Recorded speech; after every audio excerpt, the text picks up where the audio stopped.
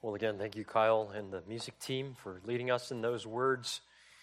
So encouraging that Jesus is indeed ours, and when all else fails, he remains. He's faithful, isn't he? That's good news. Well, our pastor is away this morning, and if you didn't notice, ministering to a friend's church in Delaware, and so it is my privilege to open God's Word with you. And for that, I invite you, without delay, to turn in your Bibles with me to 1 Corinthians chapter 4 is where we'll be. So not 1 Thessalonians 4, where we've been, but 1 Corinthians 4. Our text will be specifically that last paragraph. We're going to look at verses 14 through 21, a sermon that I have entitled Essential Elements of Discipleship. Discipleship. Why discipleship? Well, as I was, just full disclosure, considering what to preach this morning, well, by the way, that is one of the hardest things, right, for preachers to do, is just to decide even what to teach. But I was caught between two passages, but as I talked with the other pastoral staff and elders, the consensus seemed to be that in light of the season of our church, in light of Carrie's message last weekend in 1 Thessalonians 4, you remember, hopefully, in which he encouraged us to excel still more in our love for one another, and in light of in God's providence, the start of a new care group season, this particular topic of discipleship and relationships within the body of Christ seemed most appropriate. So that's why 1 Corinthians 4, 14 through 21, essential elements of discipleship.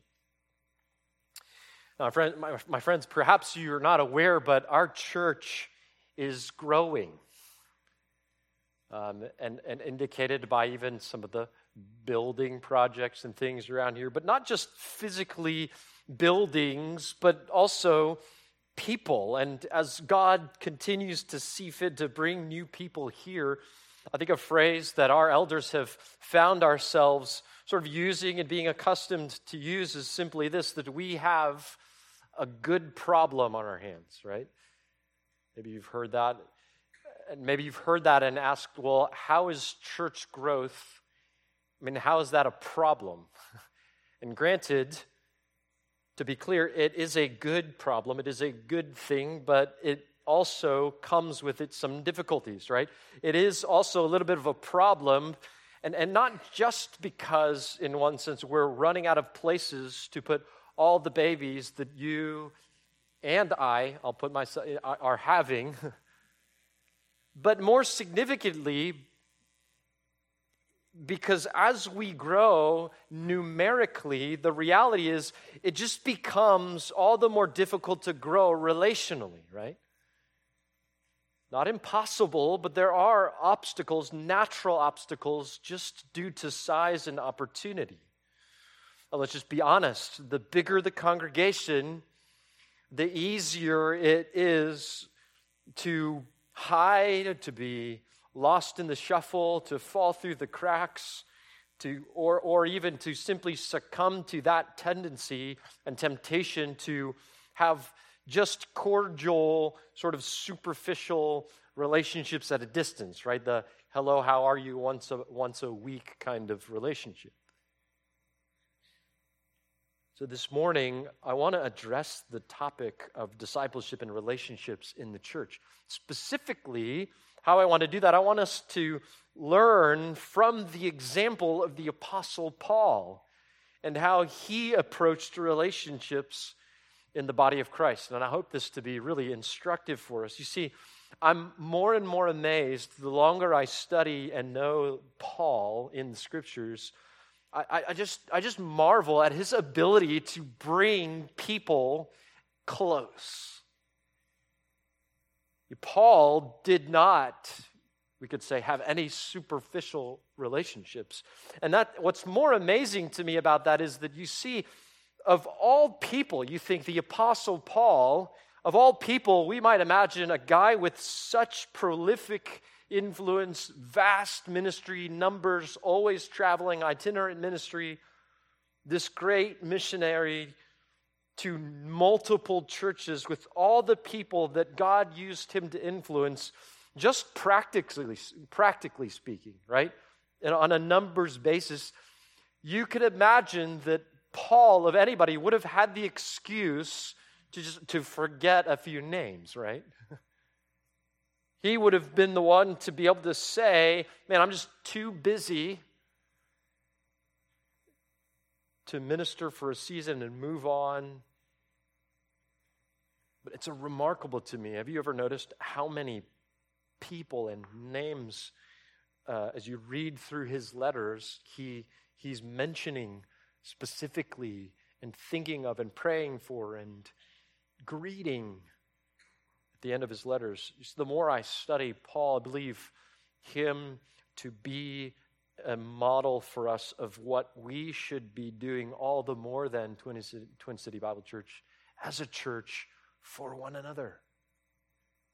And this text just is one example of that I want us to examine. So here in 1 Corinthians 4, Paul's going to demonstrate for us what real, true, life-on-life, genuine Christian discipleship relationships should look like. This is what we must aspire to be in our relationships with one another.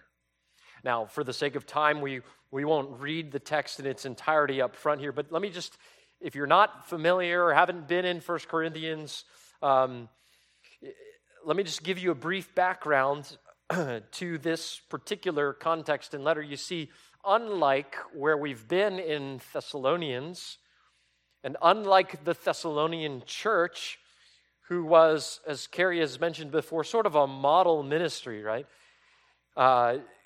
Here in 1 Corinthians, Paul is writing to perhaps one of the most problematic churches in the New Testament, a church with many difficulties. Paul had founded the church in Corinth on his second missionary journey in Acts chapter 18, and it was a church that he had spent, if you go and read that account, he had spent a considerable amount of time with these people. And not only that, we know, or at least can surmise, that this particular church would receive no less than a total of 4 letters from the Apostle Paul, 2 of which we have in our Bibles. And still, you think, even with all of that apostolic investment, the church struggled. It was riddled with pride, immorality, and all kinds of factions and sins. In fact, of all the churches, again, that Paul discipled, we could argue that this one was the most stubborn in their sins.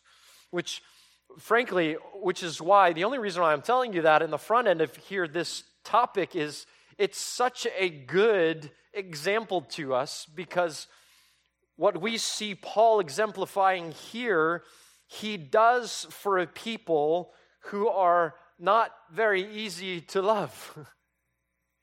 And so he sweeps all of our excuses off the table in that one fell swoop, doesn't he? This section is so instructive for us, I think, precisely because we find here Paul's heart of discipleship on display. Listen, even for those with whom it was not easy, nor convenient, nor even immediately fruitful or rewarding. See, while we may have what we've deemed a good problem here in God's providence in this season of our church, Paul just had a problem. And still, he is an example to us, in spite of all the obstacles and challenges and temptations to just cut and run, to wash his hands of this difficult relationship and remain superficial with the church or pass them on to some other person. Paul did not, and we need to learn from that this morning. So let us be discipled on this topic of discipleship by the Apostle Paul here. If you're taking notes, here's your outline for this morning. In this passage, Paul's going to demonstrate for us 3 essential elements. So we'll see three essential elements of Christian discipleship relationships. I'll just give them to you up front. It's really pretty simple. First, discipleship relationships involve instruction. Instruction, and we'll see that in verses 14 and 15. Discipleship relationships involve instruction, verses 14 and 15. Secondly, we'll see that discipleship relationships involve imitation. We'll see that in verses 16 and 17. So imitation from 16 and 17. And then lastly, the largest section here, we'll see that discipleship relationships involve at times intervention. Intervention. And we'll notice that in verses 18 through 21. So really pretty simple. 3 I's: instruction, imitation, and intervention. So let's walk through these. Notice first, look at the text here. Discipleship relationships, we learn from Paul's example, involves instruction. Instruction. That's what discipleship is. Disciples are learners at the core. Look at verses 14 and 15. Notice what he says. I do not write these things to shame you, but to admonish, or literally instruct you, as my beloved children. For if you were to have countless tutors in Christ, yet you would not have many fathers, for in Christ Jesus I became your father through the gospel. Now stop right there for a moment. The emphasis in these 2 verses clearly is on Paul's instruction or admonition of the Corinthians. You see that in the verb that I pointed out to you, to admonish. It could also be translated, again, instruct, but we see that also here in the context, this reference to tutors. Now, that word for admonish, in other places it's translated to teach, but the word is really nutheteo. It's that Greek word where we get our English term nuthetic from, which having to do with the mind, and it really just means literally to place into the mind. That's what Paul's describing here, and it's this classic biblical counseling term, right? And so right out of the gate, we can in one sense say and conclude here by Paul's example, this is what ought to characterize our relationships in the church. We should be constantly counseling one another. And in fact, he picks up the same term and uses it in Romans 15, verse 14, just to give you an idea of this corporate responsibility. Paul will say this is not just relegated to the job of pastors and teachers, because he uses the same language and the very same verb to speak to the congregation. Romans 15:14, Paul says that he's convinced there that the Roman Christians are, filled with all knowledge and able also, the entire church, to admonish, there it is, one another, to instruct one another. Church, we ought to be able to, as Christians, do this for each other. That's at the core of what these relationships are all about. It's not just fun and games and fellowship. While all of that is indeed necessary and good, this is distinctive to relationships within the church. We're always talking about what we're learning. Haven't you noticed that about good relationships in the church? Paul will also use this same word and verb in Colossians chapter 1, verse 28, again, as a corporate encouragement to everyone. He says there, we proclaim Christ, and then this, admonishing or instructing every man and teaching every man with all wisdom, so that we may present every man complete in Christ. Look, that is the essence of discipleship relationships. That's what we ought to be about here at Twin City. There's no discipleship without instruction. There's no discipleship without teaching and learning, without placing truth in one another's minds. I love what Mark Dever writes here, and he's got a little book, 9 marks, called Discipling. It's a really good volume. You ought to pick it up. He says this on this point. At its core, discipling is teaching. We teach all the words that Jesus taught his disciples and all the words of the Bible. But you can hear the Great Commission in that, right? Which applies to every Christian. But I love what he says here at the end. He says this, look, interpersonally then, what does that mean for the church? Is that some formal classroom setting? Listen to what he says. Teaching occurs as people learn to have meaningful spiritual conversations with each other. I love that. Let me ask you, do you have that here in the body of Christ? Do you have those kinds of relationships where you're instructing and encouraging one another to learn the truth of God's word and how it applies to life? Paul says you should. We should be teaching one another all the time, sharing with one another what we're learning about Christ and his word and the Christian life. And like I said, look, it doesn't have to be some formal classroom context. How do I know that? Because that's not how Paul paints this picture and this practice. Notice what we can learn from these two verses about how Paul approached these kinds of relationships. Notice first the manner of Paul's instruction to the Corinthians. Look at what he says. He doesn't say instruct or admonish like you would in a university classroom setting. Notice what he says in verse 14. We see it in a contrast that he gives to us. I do not write these things to shame you. Here's the contrast. But to admonish you, and here's how. As my beloved children. You see, that's really helpful.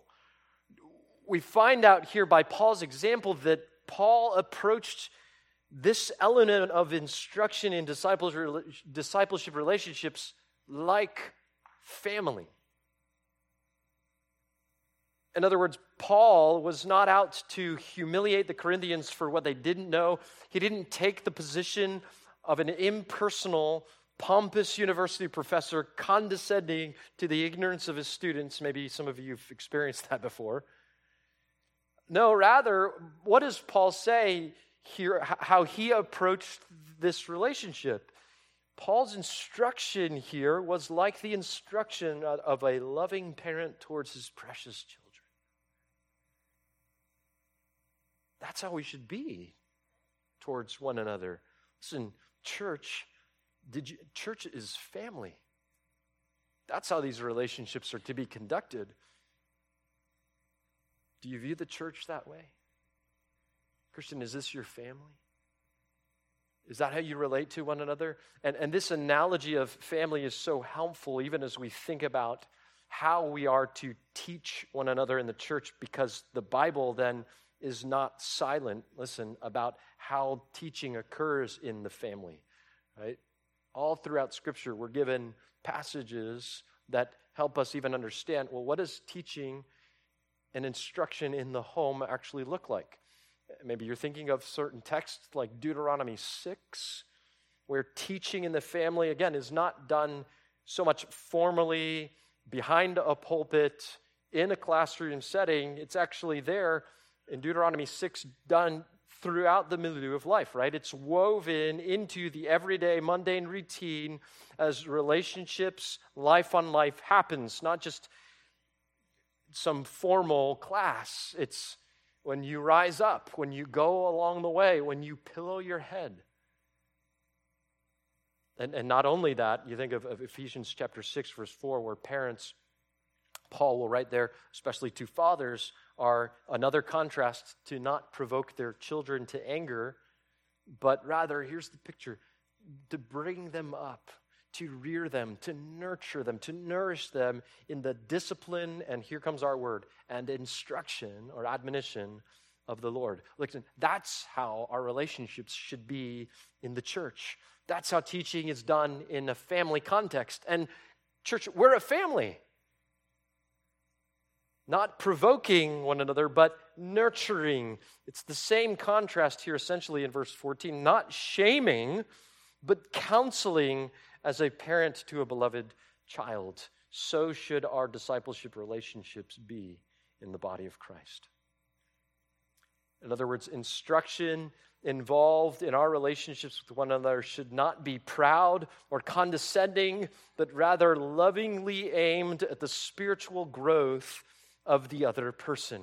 So let me ask you, is this how you approach your brothers and sisters here? Do you have any relationships like that?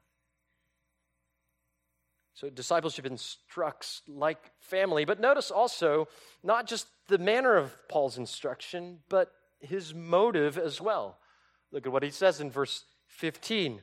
Why, he asks, did Paul approach body life in this way? Notice, for or because, he tells us, if you were to have countless tutors in Christ, yet you would not have many fathers, for in Christ Jesus I became your father through the gospel.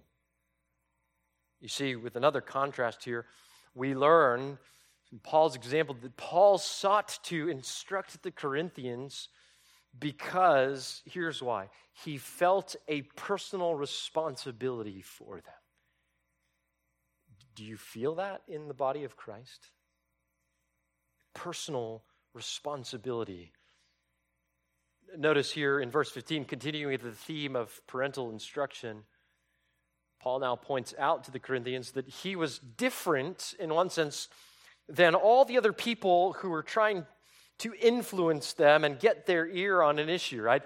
He was different than them in that he had a personal investment. He had skin in the game. He took ownership. He had responsibility for them as a spiritual father.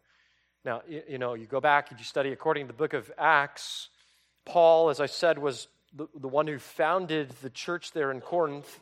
The way he puts it here is that in Christ Jesus, through the gospel, he literally birthed them. He begotten them, and therefore he had a special vested interest in them. But notice again, the point of this contrast, though, it's deliberate. Paul contrasts himself here in verse 15 as their spiritual father with what he refers to as countless or myriads of tutors. Now, we have to explain that a little bit here to get the point, because this is a practice, an ancient practice that we, probably we don't have really today, though we can maybe relate to it in some of the conventions today. The word here for tutor, it refers to the practice in Paul's day of assigning a child to a guardian or maybe a nanny of sorts who would then be responsible for watching over that child's education until he was of age. And then once that child became of age, this tutor or guardian would then become obsolete and fade off the scene.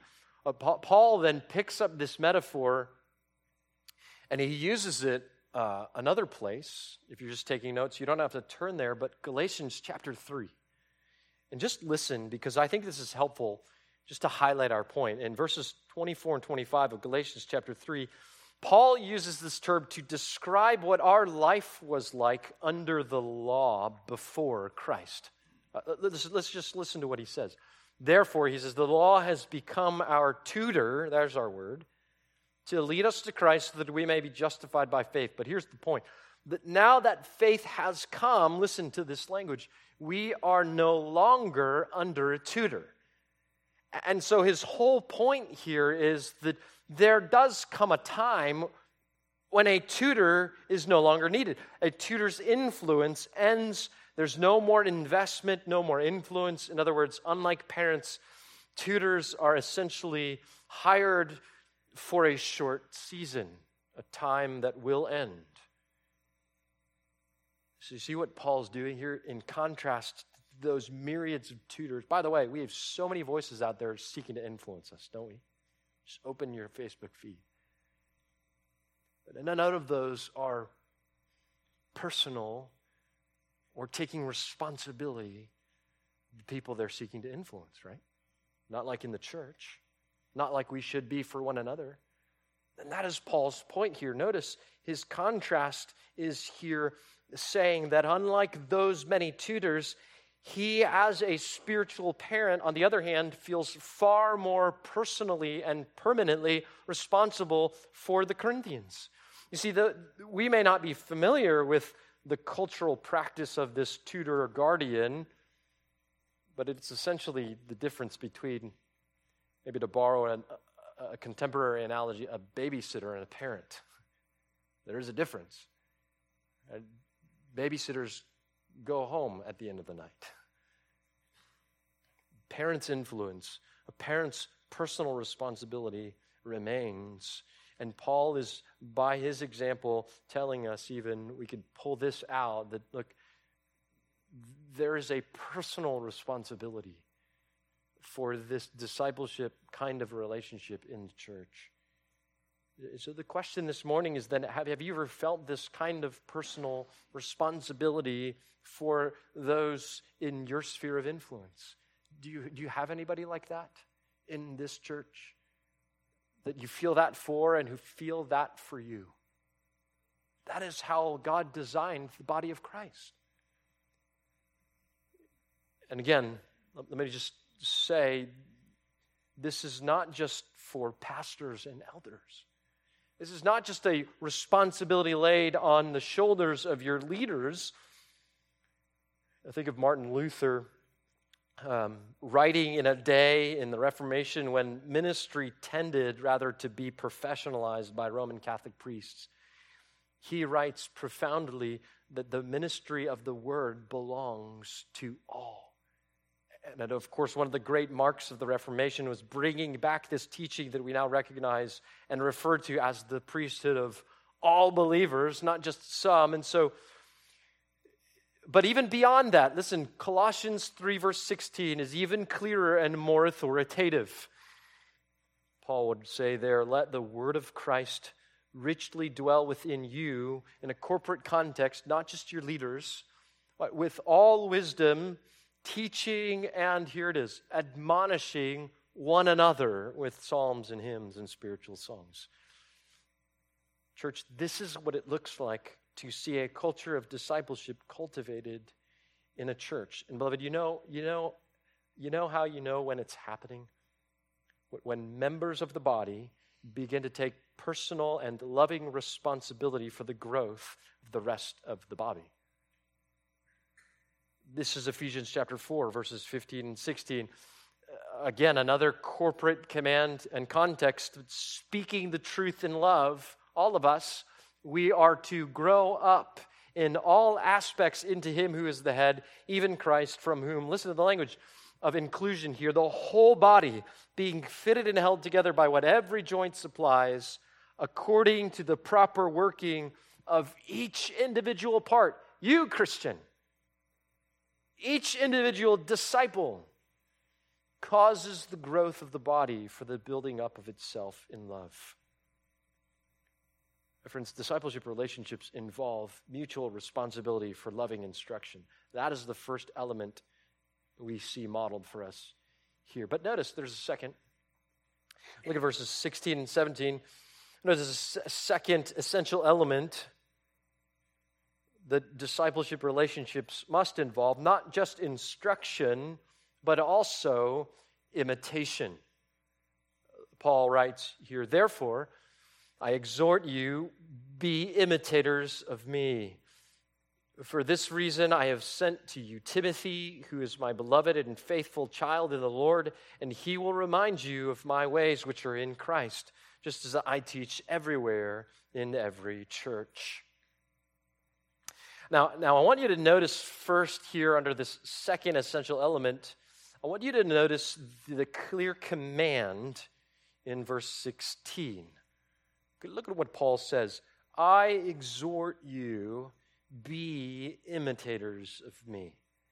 You see, here we are reminded, like with many other things in life, the Christian life is best learned not just by exhortation, but also by example. Do you know this? You know this to be true, don't you? Paul uses the word here, mimetes, which you can perhaps hear that word in our English that we derive mimic from. Paul is saying, mimic me. Imitate me. And even the verb Paul uses here to exhort could also be translated to call or to come alongside. And so when you put those two elements together, you could even say Paul is telling the Corinthians to first get alongside him and then to mimic him, right? That's how it happens. That's discipleship. I love how Mark Dever again puts it here. He says, ultimately, discipling involves living out the whole Christian life before others. He says, we communicate not merely with our words, but with our whole lives. And notice this last part, though. Listen, discipling is inviting others to imitate you, making your trust in Christ an example to be followed, and especially this last part. I love what he puts here. It requires you to be willing to be watched and then folding people into your life so that they actually do watch. Isn't that interesting? It's both, right? It's not just live an exemplary Christian life, but it's also then bringing others near so that they can watch that life. How powerful it can be to have a good example. Again, you know this practically, don't you? Much more effective it is at times for someone to show you rather than to simply tell you. Maybe you know this experientially today because at some point you've received very poor verbal instructions about how to do something, like a task, right?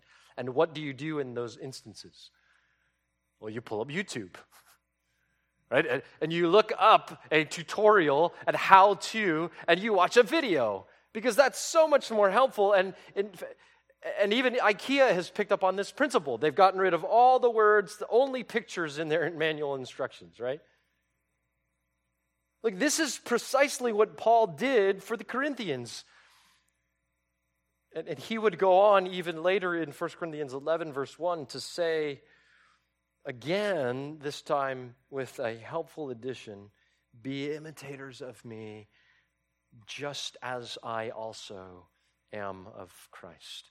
You see, that's helpful addition, isn't it? Just to be clear, we're not called to imitate everything about one another, preferences, hairstyle, mannerisms, thankfully, right? No, we rather are to imitate that which reflects the character of Christ in others. But that means we need to be close. This is Hebrews 13, verse 7. Remember those who led you, who spoke the word of God to you, and considering the result of their conduct, imitate their faith. That's the essence of the command here. So let me ask you, Christian, disciple, a disciple of Christ, do you have men and women in your life close enough to do this with? It's not an option. You don't have a choice. It's a command. It's a command. But notice next, not just the command to imitate, but also the consistency of this command modeled for us by the Apostle Paul. Look at verse 17. This is so convicting, right? For this reason, he says, I've sent to you Timothy, who is my beloved and faithful child in the Lord, and he will remind you of my ways, which are in Christ, just as I teach everywhere in every church. You see, Paul was so consistent in his living out of his life of discipleship. How consistent? Well, notice. It is amazing to me here that Paul tells them, maybe you picked up on this while we were reading, Paul tells them to imitate him. And then for that reason, he sends them Timothy. Isn't that interesting? What does that tell us about how well Timothy had mimicked Paul? How consistent Paul was to replicate himself. And in fact, in another context, Philippians chapter 2, verse 20, Paul describes Timothy this way, for I have no one else of kindred spirit. I love that word. It's literally same soul, who will genuinely be concerned for your welfare.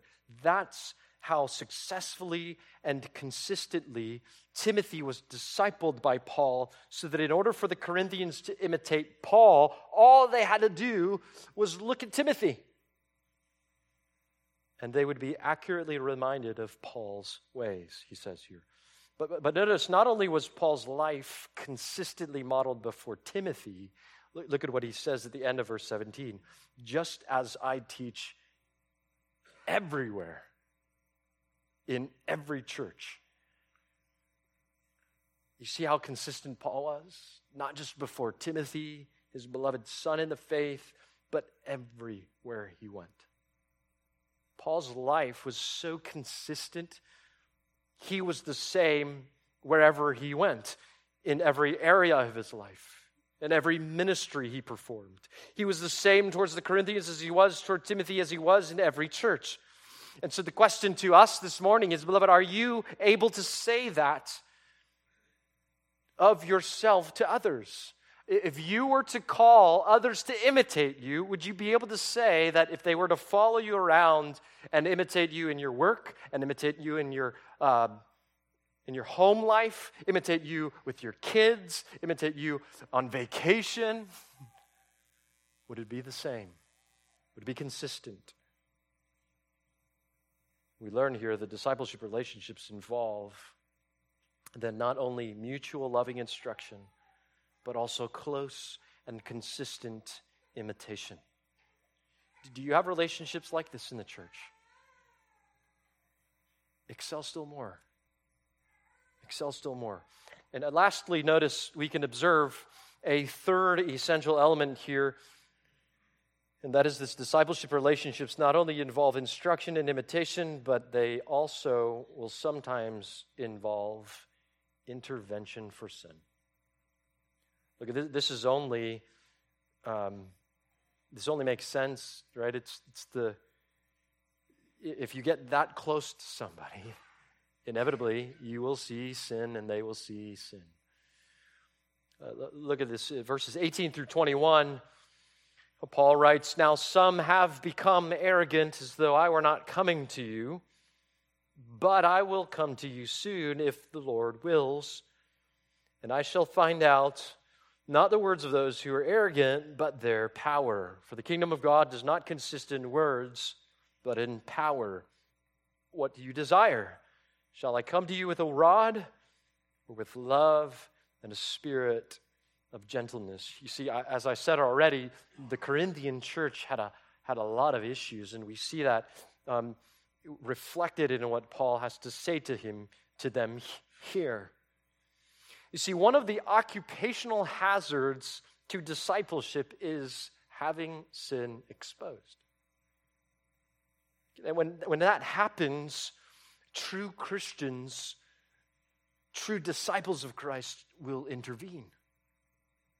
That's what we learn here. Again, Dever writes in his little discipling book, he says, sometimes discipling requires you to warn someone about the choices he or she is making. Part of being a Christian is recognizing that sin deceives us, and we need other believers to help us see the things we cannot see about ourselves, right? We all have blind spots. That's why we need one another. And so then he says, this new sins become visible in the course of our discipling relationships. That's exactly right. And so if you're going to get into the flow of discipleship, you should expect, Christian, this to happen to you, and you should expect that you will be doing this for others. Do you think of the Christian life in this way? We're always to be helping one another with sin. That's the grace of body life. So may we not be surprised. Like, no church is perfect. We're all made up of sinners. And the closer you get to sinners, guess what you see? Sin. And God says we're to help one another with that. But there are ways that we should go about this, right? There are some requirements I want to draw out here just as we end for this kind of intervention to actually be helpful. And we'll just pull out very quickly 4 of these, to be precise, First, notice this kind of intervention for sin demands close proximity.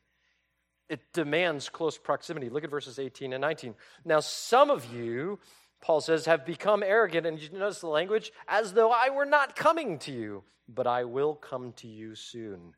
What is Paul doing here? What can we conclude from this?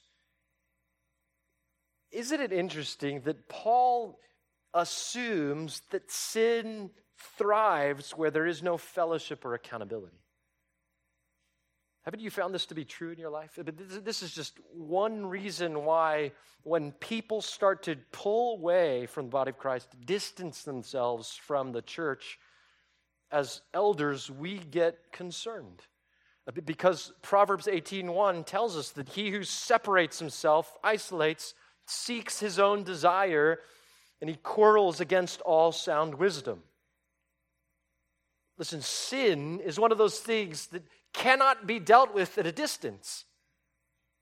It's why Jesus said in Matthew 18:15, if your brother sins, don't just sit back and throw comments out to him. Go, he says, and show him his fault in private, literally between you and him alone. Here Paul models that for us. He says, I'm coming. Dear church, here's the question for us this morning then. Are you in the habit of going to one another? Are you in the habit of moving towards or away from one another?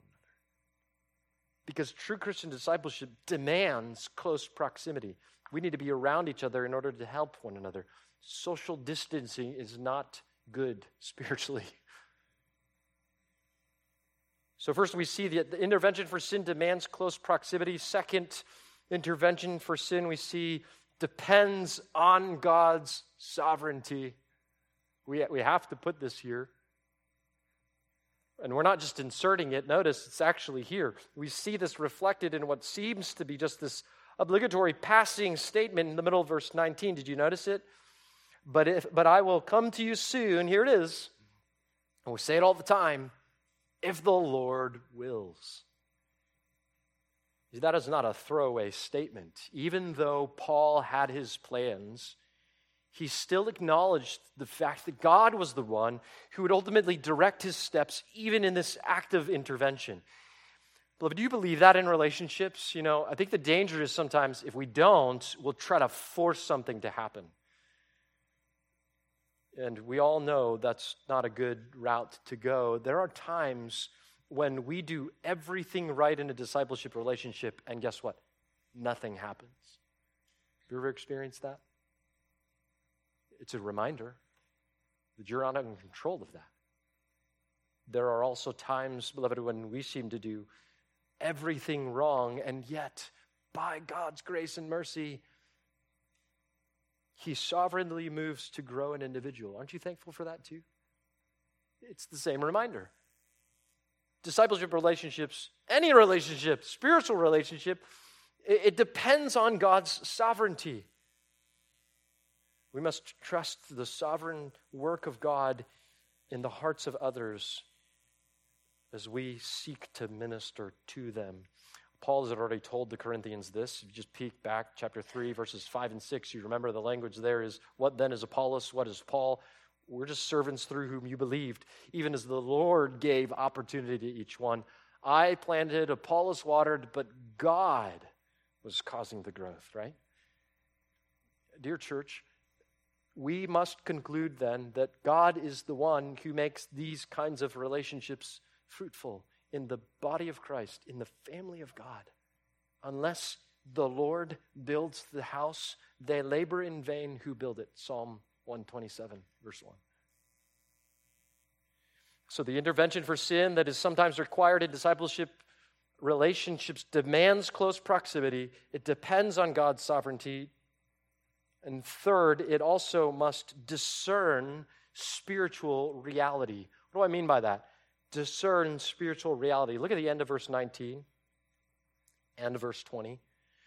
Paul says, look, I'm coming to you, and when I come, I will find out, or the word here is I will know, that's discern, not the words of those who are arrogant, but their power. For the kingdom of God does not consist in words. You could say words only, but in power. What is going on here? What is Paul saying to them? You see, Paul's concern was for true spiritual change and growth in the Corinthians. That's what he means when he's looking for power or ability when he comes to them. Not mere lip service or fancy talking, which is what he means by words in this context, right? In fact, back in chapter 2, verses 4 and 5, Paul had already established this contrast between the impotence of mere words, persuasive, fancy language, and the power of God that actually moves to minister and create true biblical change and fruit, right?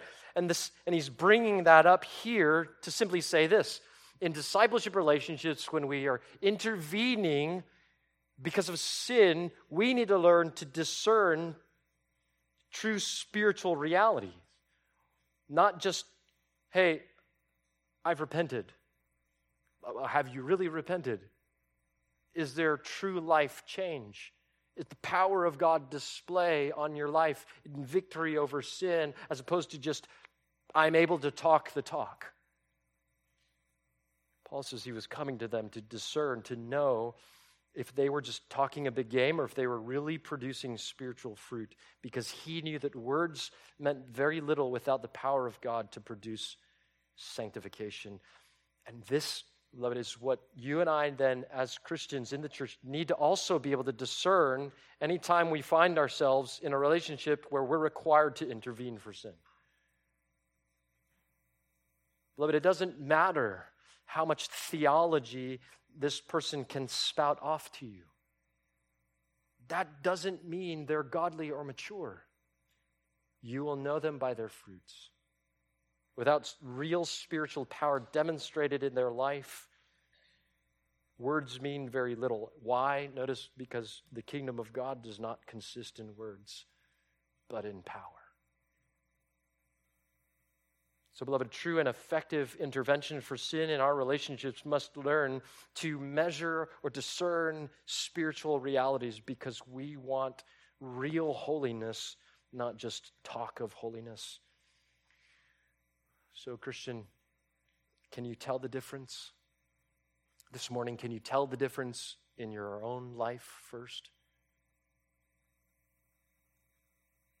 And then when you spend time with each other, are you able to truly help one another with your sins, or do you just talk a big game? So the intervention that is sometimes required in discipleship demands close proximity. It depends on God's sovereignty. It discerns spiritual reality. You're thinking, what's the last D word, right? Lastly, it also desires teachability. Notice verse 21. What do you desire? Paul asks, shall I come to you with a rod or with love and a spirit of gentleness? You see, Paul ends this chapter by putting the decision before the Corinthians, by really putting the ball in their court as to how they want him to come to them. And you see, in many ways, when sin is exposed in us and intervention is needed, God tells us that the severity of his discipline, in one sense, is up to us and how we choose to respond. Did you ever find that to be true? Even as parents, right? For that child who's broken and contrite, the discipline is gentle. But for the one who hardens and digs in his heels, it's the exact opposite. And that's the principle we find here. And we are to desire that they rather be teachable than stiffen their necks. The principle is this: the more you soften, the gentler the correction. The more you stiffen, the harden the correction. Look, God is opposed to the proud, right? And he gives grace to the humble. And so for the Corinthians, if they were to continue in their pride, Paul says here he would have come to them with a rod. But if they humbled themselves and became teachable, which was much more to be desired, Paul would come to them with love and a spirit of gentleness. The question is this morning then, what do you desire when intervention for sin is necessary? In your relationships in the church, listen, how do you want those interventions for sin to go? With someone else, and then also ask the question for yourself. We should desire teachability and not stubborn pride. So we learn from the Apostle Paul, this is how we ought to approach relationships. Do you have people in this body, in this family, who can do these things for you? The intervention for sin that is sometimes required in discipleship relationships then demands close proximity, depends on God's sovereignty, discerns spiritual reality, and desires teachability. Have you loved your brothers and sisters enough, Christian, to intervene when you see sin in their life?